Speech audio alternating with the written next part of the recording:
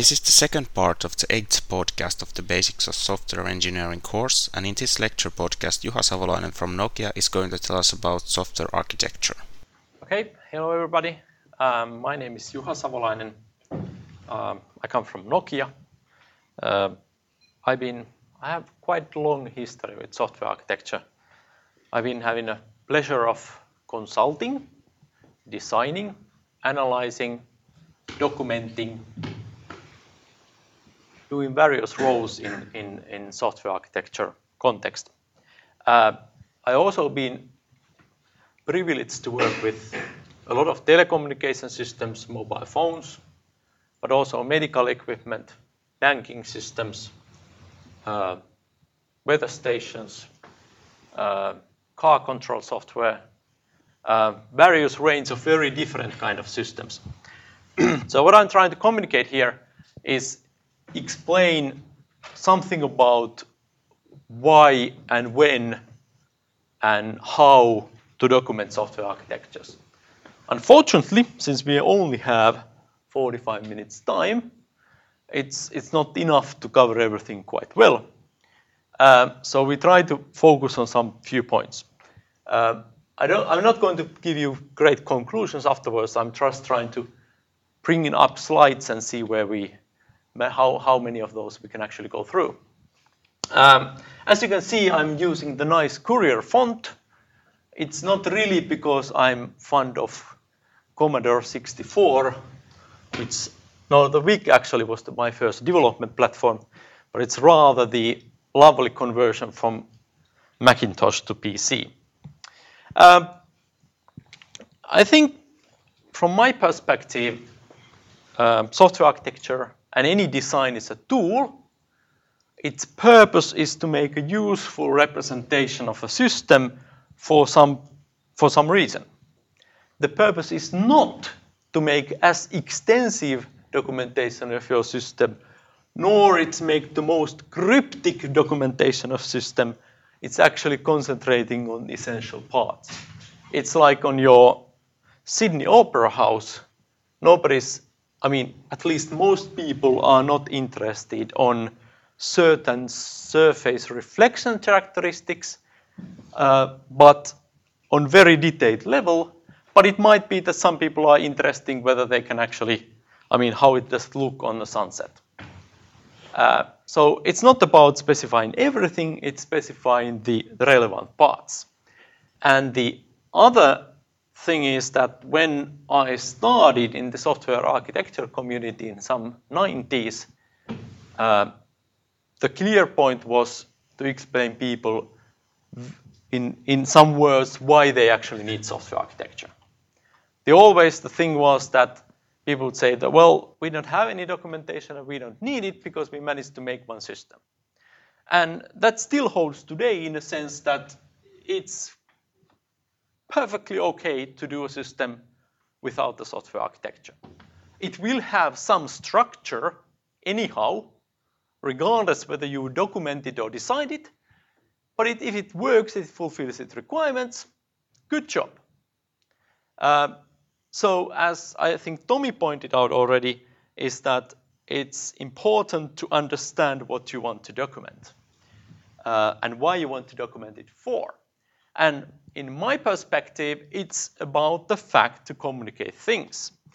And for me, the less you produce as a design, as an architecture, and still manage to fulfill your requirements, the better you are off. And important thing is that if you do something that the people will use. Hopefully somebody else besides you. Of course, if you have a small team or small project, it might be that you are doing things for yourself, for you to actually understand whether the performance is okay.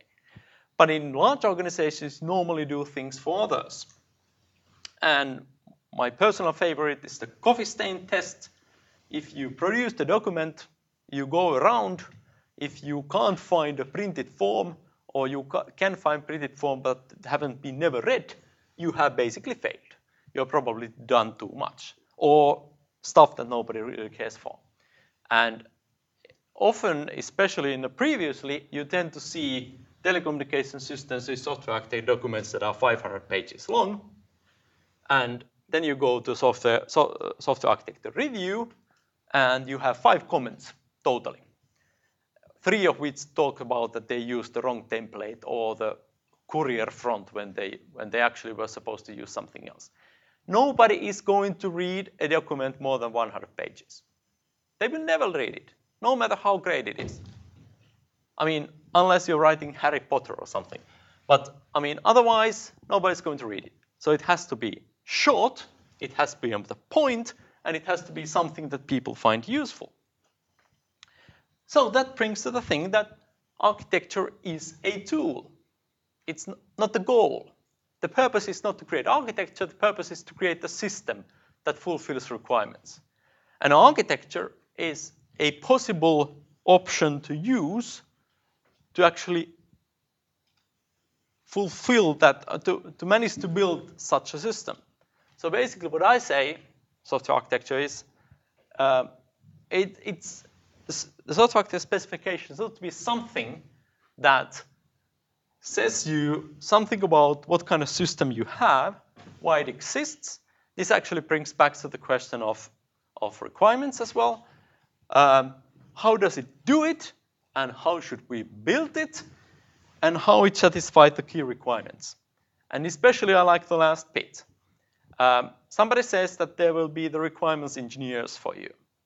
Well, unfortunately, when you have managed to actually build the system, and the customer is unhappy, they are going to blame you, the guys who created it, not the guys who said that, well, the performance has to be this. And not even that. If you have any requirement, you need to understand why. Because what will you end up in any normal industrial project, you will find out that when you start building it, your requirements are some of them are unspecified. It's really difficult to understand what is actually required. Mostly they are non-prioritized. People want way too many requirements that you can in any way build in the time that is required for research for the project in hand. And they lack the key rationale. So you might have a requirement of that you have to fulfill a certain amount of requests per minute, but they might not actually tell you why. And they are typically missing key requirements. They assume you actually know it. So if you are building a telecommunication system, they tell you a lot about what kind of functionality it might have, but they might not tell you that, in fact, in the future, there has to be multiple operators using the same telecommunication equipment. And does somebody know it? Yes, the marketing manager does, or has an idea. But if you don't know it as an architect, they're going to anyhow blame you for it. Because people always expect that because it's software, you can adapt it to anything. And unfortunately, that's not the case. Because excess flexibility requires a lot of, it increases the complexity, as Tommy said, but it also requires more processing power, it requires more memory. And the fun thing is that I remember when I was really, really young, when you did Commodore 64 programming, it was very natural that you couldn't fit everything to a memory, right? And when in the start of mobile phone programming, it was pretty much the same. But now you also think that, well, who cares about memory, right? Who has programmed anything in the past 5 years and thought about whether it fits into memory? Anyone? You. Great. Excellent. One person. What will surprise most of you is that when you start thinking of large-scale commercial consumer products, it doesn't really matter what it is. Let's take a mobile phone. If you happen to build 500 million of them every year, and if you can reuse a tiny amount of onboard memory that you put, you might reduce, well, €1 of cost of a phone.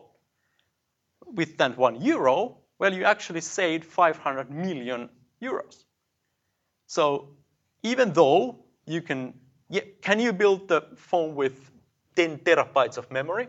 Probably you can, but it's not economically viable. So there are many other reasons for, not putting excess flexibility, not putting excess functionality, but actually being able to reduce the cost of your hardware, for example. Okay, so Tommy talked about architecture significant decisions. I like to talk about architecture significant requirements. So software architecture, as any design, is an optimization problem. Nobody is going to tell you, even though you have very important requirements, there's not one requirement that will always rule everything. And that's because what Tommy said is that you always need some level of performance, you always need some level of reliability. Even if you build throwaway products, if it never works, people will be unhappy. So it's ability to actually balance these aspects.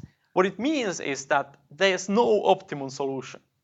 Every solution is some way better than another solution, but it's also inferior to other solutions.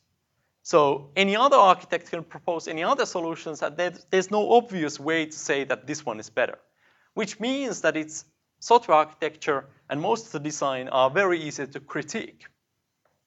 So you can always find some aspect where it's not optimal, because it just can't be that way. And what are those factors? So it's not only the requirements for the product, but it's also business factors. So what is your development schedule? So if you are in a startup, you know you will run out of money in 1 year. If it will take 1 year to make the product, you're late, you failed, regardless how great the product is.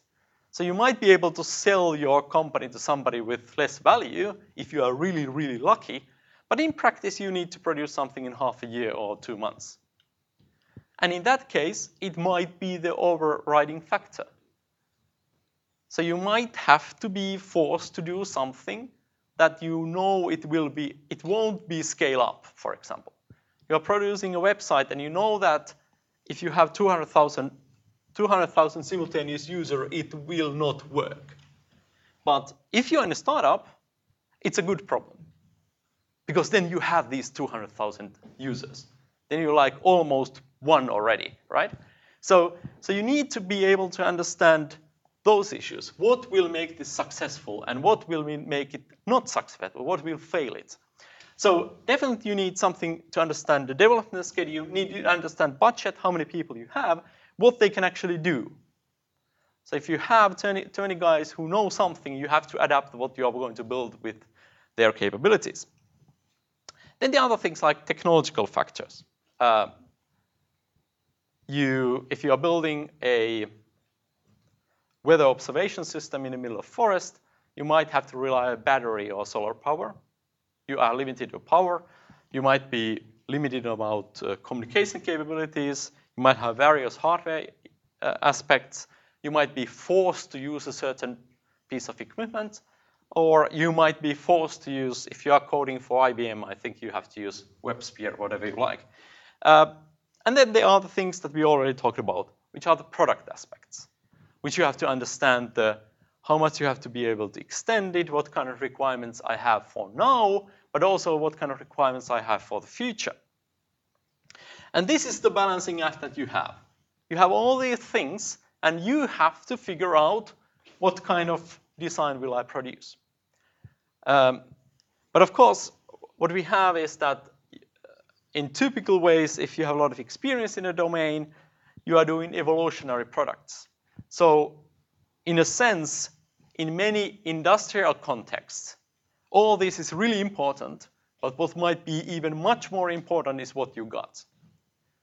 So if you have your mobile phone, you have I guess the current mobile phones are about the same number of lines of code than the Windows XP had, Service Pack 3. So it's not an option to write everything from scratch.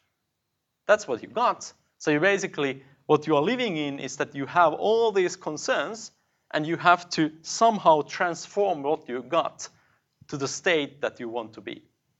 And so the existing resources and existing software can be actually quite important. So taking all those factors, software architecture is a tool for risk management. And as Tommy said, is you need to be able to somehow to identify what are the risky things. And my personal favorite, how I describe it, is what prevents you to sleep at night. Because there are a lot of risky things in life, but when you are building a system, let's say that tomorrow would be the first date that everybody would be using it. What are the things what you will be worried throughout the night? Those are the things that you need typically software architecture for. The other reason in large organization is that there's enough people. So I mean, if you have, like, I'm doing a small service with a couple of my colleagues. Do we need a software architecture? No. Have I drawn any pictures about the service? No, I haven't. Because every time we have an idea or we need to discuss, I go to his room, and then we can like share with our colleagues. So we have constant understanding of the state of the system, which is okay. But if you happen to have hundreds of people, you can't do that. It doesn't work anymore. Then you eventually need some kind of description of your system. Okay, so if it's risk management, what do you have to do? You have to understand the risk. So what are those requirements that can keep you into a trouble? And you have to have a way to manage the risk. But it doesn't have to necessarily be the software architecture documentation or design or whatever, or even performance validation. It can be something else. So you might actually decide that, well, let's have weekly meetings instead of producing this picture.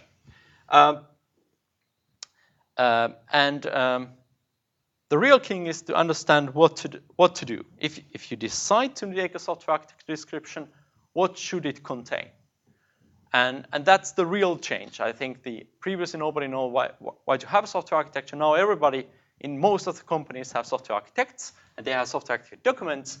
But when you ask you why you do it, it's because the process says you have to do one. And of course, that's completely useless. So you need to actually identify what should you do. What should it contain? And for this purpose, I wanted to show a kind of like completely different kinds of architectures that you might have. The first one, this is the traditional one, would I say. So what do we have here? We seem to have some kind of structural representation of our system. And the important part, though, this is the normal thing that you have in any books that you happen to browse. So you will find an architecture of existing system. You have a system. This is the representation of the architecture. What does it actually say? It seems to say that one of the key concepts in architecture, as Tommy said, was there's some kind of abstraction mechanism, which typically means is that behind one abstraction level, you have something else. And here, basically, we have containment. So there's a component which actually has some kind of internal structure of other components. And this is, again, a very typical one because it shows structure of the system. This is the most typical of all architectures. Great. Of course, in some sense, what would you learn of that picture? Well, to tell the truth, not much. If you think about your requirements, well, what you learned is that there definitely are 3 components within this one system component. There seems to be some ports, but there's nothing about requirements in this picture, right? You might be able to easily use it for work division. You might say that this side will work on our service C. These few guys in the middle will work maybe for the service B, and the rest of you will work for service A. Then you actually know what you're working for, right? That would be one possible reason to have something like that. But of course, you can more specify others. Now the question is, what kind of architecture is this? So this is what I normally call type architecture. Somebody might say that this is just a conceptual model. These guys would be actually true, that it is a conceptual model. By the way, you can't really see it very well. But what it actually says is that there are some concepts which have some relationships with each other. Now the real question is why this is an architecture. Well, you could build such a model to somehow say what kind of elements or types you have on your concrete architectures. So this is not an architecture in a sense that you normally see in the books, but it's just a representing of what kind of types or elements you can use when you describe one architecture. For most people, this is not something that they regularly see in the books of software architecture. It might be something see in the books of requirements analysis or conceptual modeling or ER modeling. But this is something you might end up with.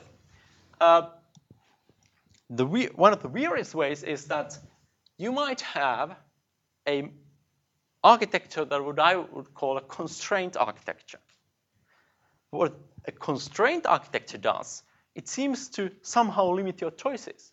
So it's not the representation of an existing, not necessarily a representation of existing system, but rather says what kind of systems you can build within this context. So in this case, it seems to say that we have two layers, and layers seems to be some kind of collection of possibly some kind of subsystems. And there's a relationship defined between those layers, it says is allowed to use, which means that elements belonging to this layer can use elements in this layer. And the implicit assumption is that the otherwise is not true. So elements can't use the other elements on the other side. That's another additional architecture. Why would we like to use them? The real reason is that there are a lot of different roles or reasons for having the architectures. So the instance architecture shown first is something that you normally use when you're actually architecting a system. So, or you have a system and you want to document it for the later generations, for your glorious efforts in software design. And typically it's an abstracted version of design and hopefully focusing on those architecture significant requirements. But on the other hand, the type architecture is something that you can use for many purposes. First of all, if you have any instance architecture, you need to know what are those elements. What does a component mean in your system? What does an event bus mean? Without defining what they mean, it's pretty meaningless.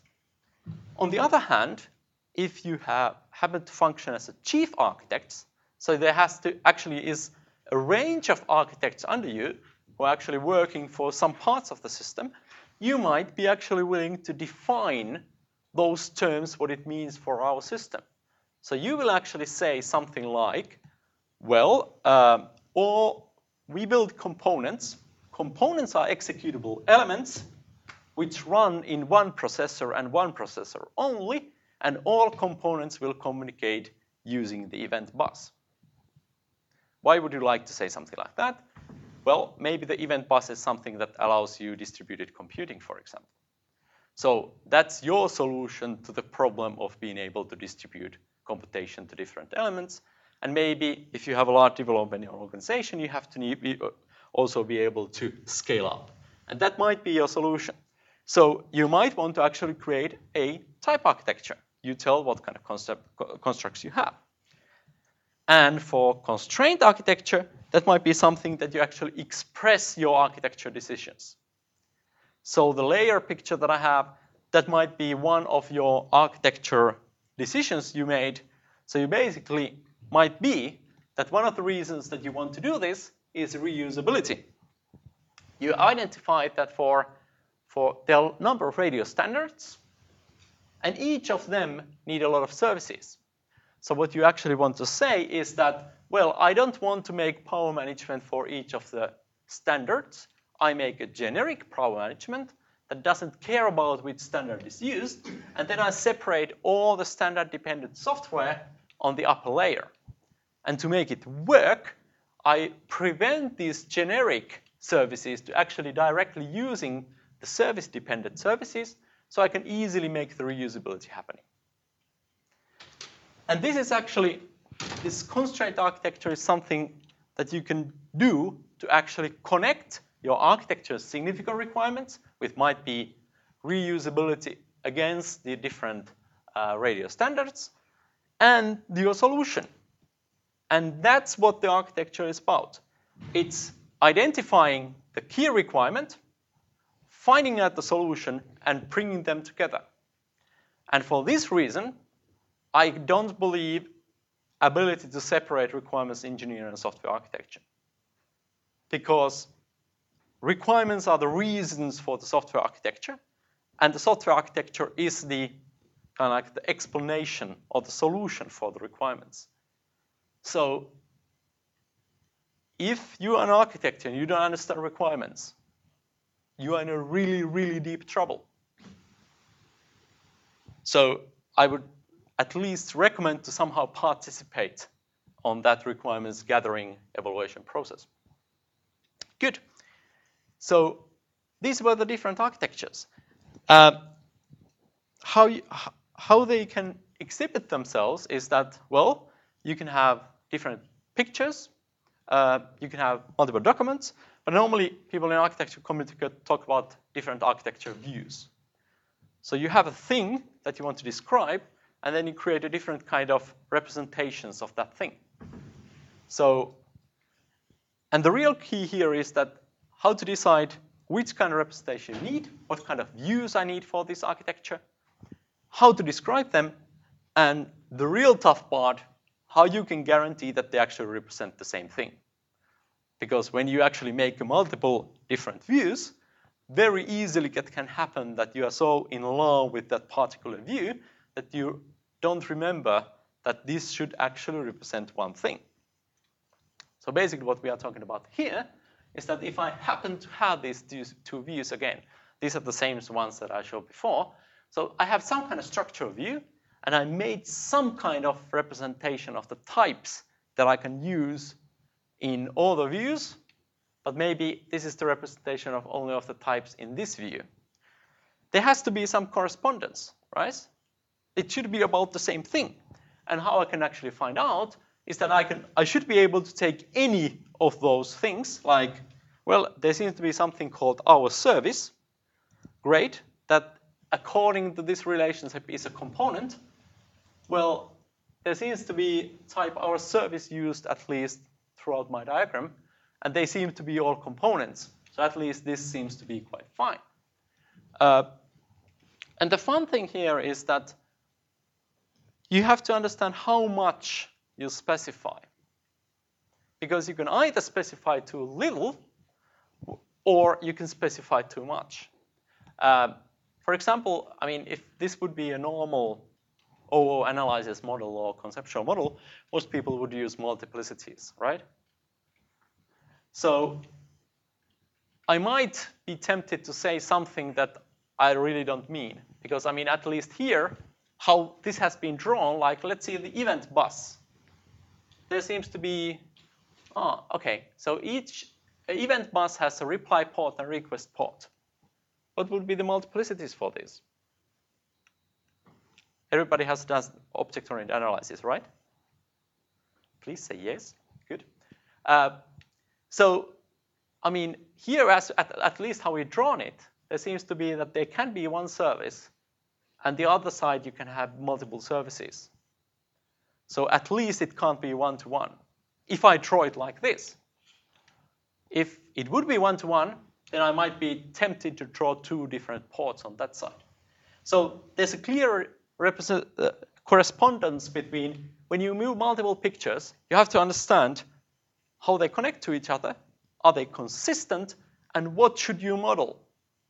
How much detail should I put here? So when you do things that are not things like type architecture or constraints, you need to put only those things that you want to constrain about. not to be carried away just, let's do more modeling. Basically, what you need to do is to model all of the things that are relevant. Good. And the other thing is that if you take most of the books, they talk about architecture documentation, basically. Part of them talk about design in the sense that if I have this problem, what pattern would I choose? But in real life, I think most of the current architecture work is done about target architectures, which means that you have existing system which has some architecture, but what you are really interested about is the next evolution. How should this system look like in the future? And normally, you might actually make a number of target architectures, or you might make a target architecture for 5 years, and then you make a plan how to get there. And in that context, you are actually thinking of basically prioritizing the new requirements. You are trying to find what are the new, really valuable requirements for your system, what are the emerging needs that are coming up, and does it fit to my existing architecture? And for this reason, you might want to use something like architecture analysis, architecture validation, and think about how can we change this existing architecture so it will fit those requirements in the future. Okay, what I'm now planning to do is a small exercise about one possible architectural view that we didn't that much discuss yet. It's about dependencies. So if you have any structure, they will have some dependencies. Rarely you design subsystems that doesn't communicate with each other, right? So they will call, they make a function call, they send a message, whatever. They might share data, and that will create dependencies between those subsystems. It has a major impact. And now that actually brings to things that you need to understand that if you have a concern like reusability, testability, you have to do distributed development, you have to know how I can check whether my system or my planned system or my target architecture will satisfy these requirements. So you have to find a way to represent reason about your architecture. And one possible option in those concerns, if you're interested in especially testability and reusability concerns, is to think about dependencies between your architectural elements. And these are some possible questions that you might have in your mind, especially if you have some people, how should I organize them? So what kind of system can be reused? How in the world will we integrate this? How will we test it? Can we frequently test it? Is it easy to test? And many of the questions, as you can see, might be beyond the actual product qualities. So it's not about how I satisfy the performance, but how it represents the organization, how we'll test it, things like that. Okay.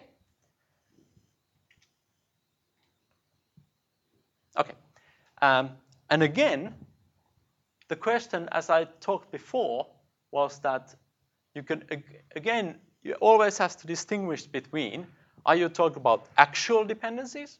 Is this a representation of your software, or is this the allowed dependencies within that software? There's a difference.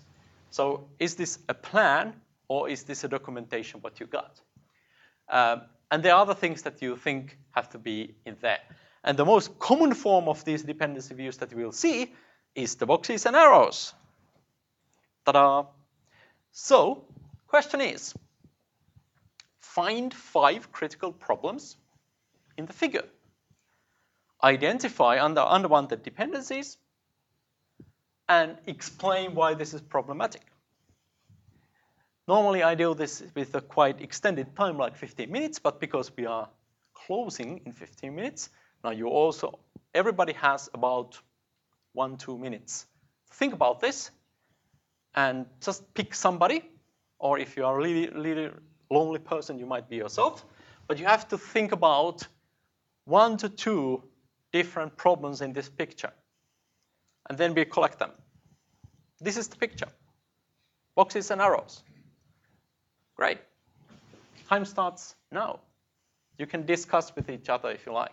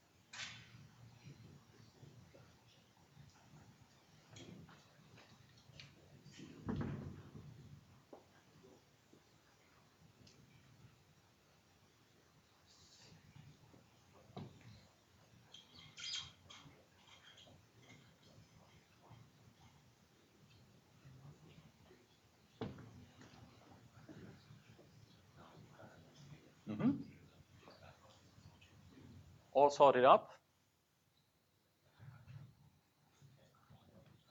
Brilliant. Let's start with somebody with a striped shirt. How many do we have? Do you got? You got at least. Did you got one? What could be a problem?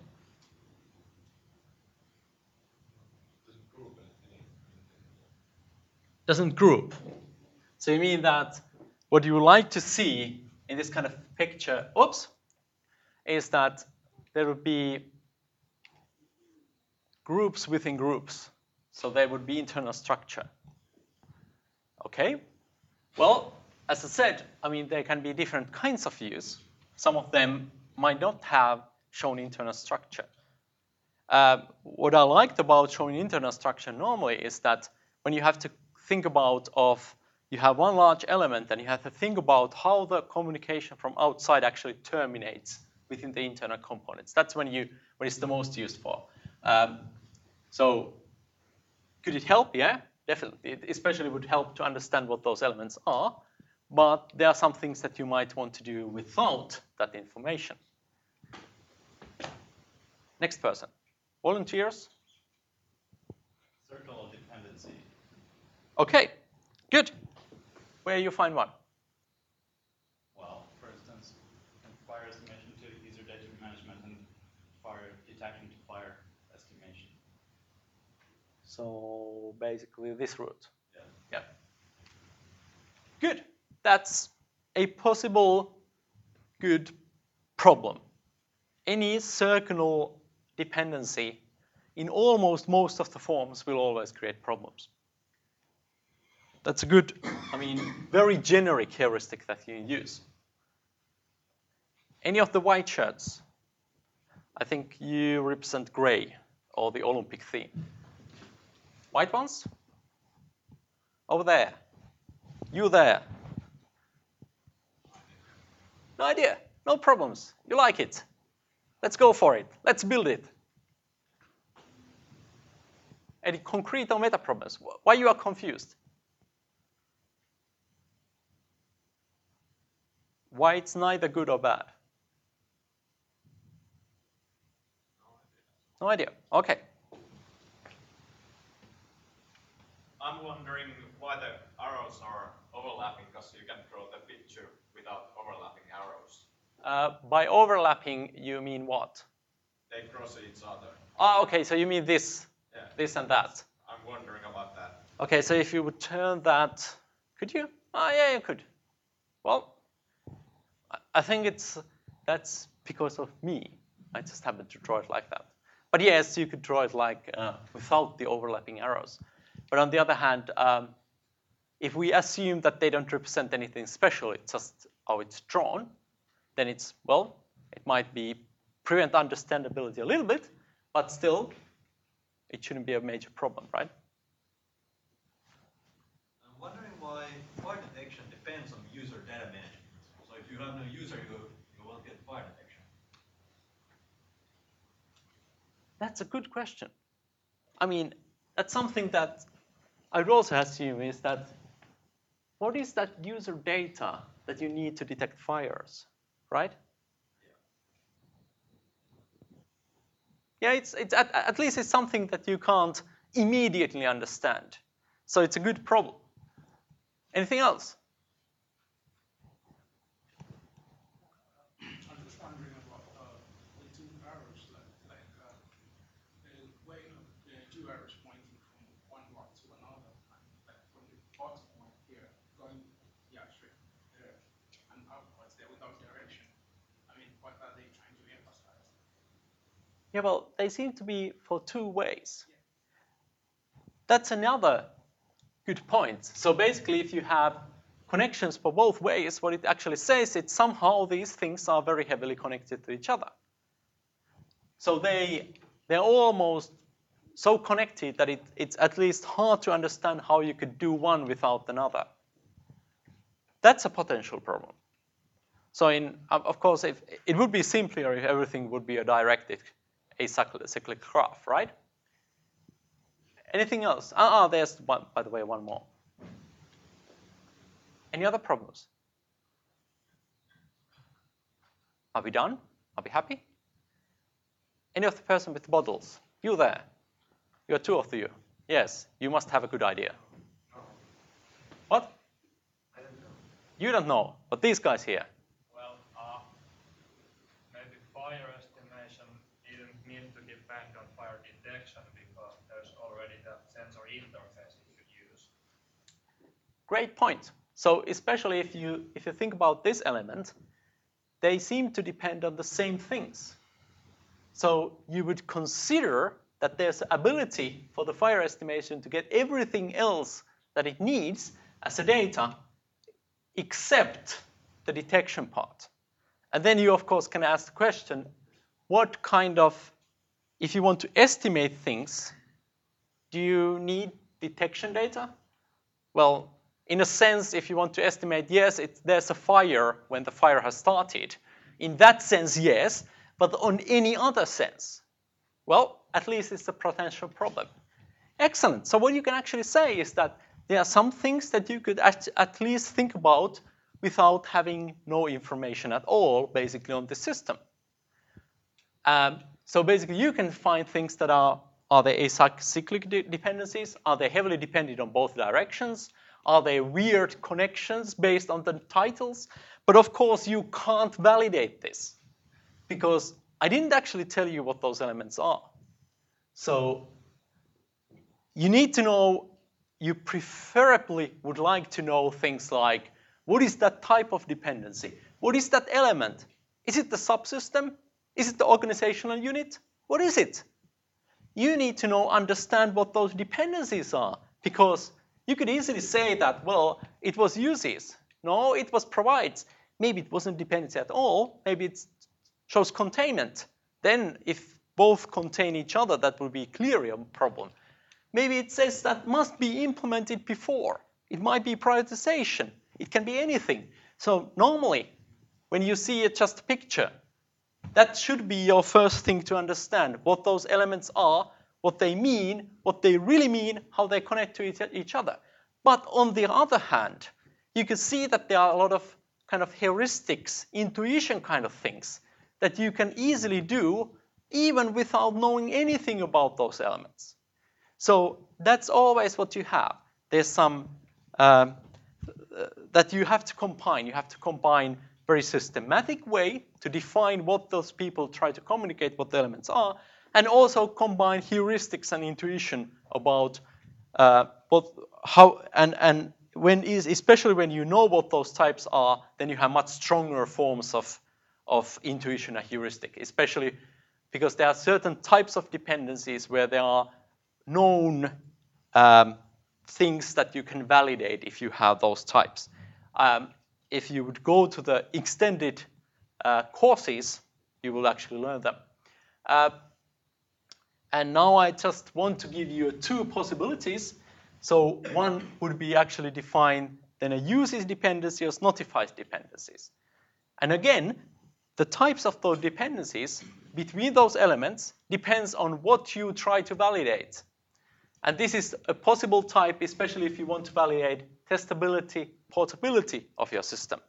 I'm not going to go too deep, but I just want to show you that that would be a possible dependency structure.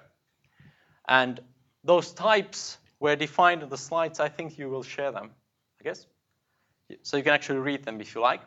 But basically, adding the types to dependencies, adding the types to the elements will give you more information. You can do different validation, especially in this case, how we define the uses is this is like a procedure call, function call, right?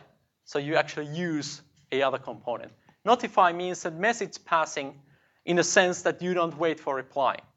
So I send you a message, and I'm not care whether that message will ever be received, right? So it's a much weaker form. And why these 2 have been chosen is that if you happen to be interested in testability, for notify relationships, the stub is enough.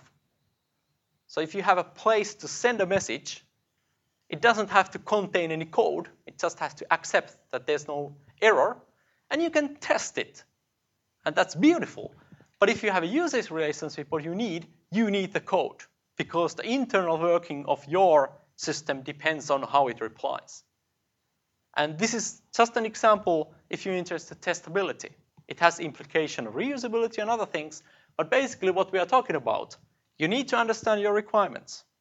You need to find out a way to validate or represent or communicate how your system will fulfill those key requirements. You have to draw some kind of picture that makes it perfectly clear that this is the case. And that's what the architecture design is. Not more than that. And my personal, when I try to communicate what you want to document, is that it's completely different what you normally do in school, on university, or anywhere else. If you go to a test, you want to hide the things you don't know, right? If you write the essay, if you don't know about things, you normally write around it in such a diplomatic words that nobody finds out that you have absolutely no clue what is the Finnish Independence Day, right? You don't know it, you don't mention it. Architecture design document is completely the opposite. It's the document where you say, I think this will not scale. I know it will scale for 500 users, but it will not scale to 1,500. Architecture design document is your get out of jail card. It's the thing that you bring to a review. You say to everybody, for these aspects, this is really bad architecture. And if they still approve, next time when you will have the 16,000 user and your system will fail, there will be somebody from management will say that you are the worst architect I ever seen. But then you bring out your get out of jail card that shows that, well, I said it. I knew it will fail, and that's what I said. So actually, software architecture document is a document where you show not only what it can do, but even more importantly, what it can't do. And that should be the mindset when you actually do it. All right. Any questions?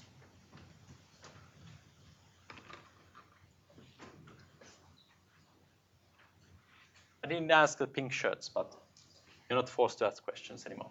Okay, thank you. Let's give a round of applause to our guests.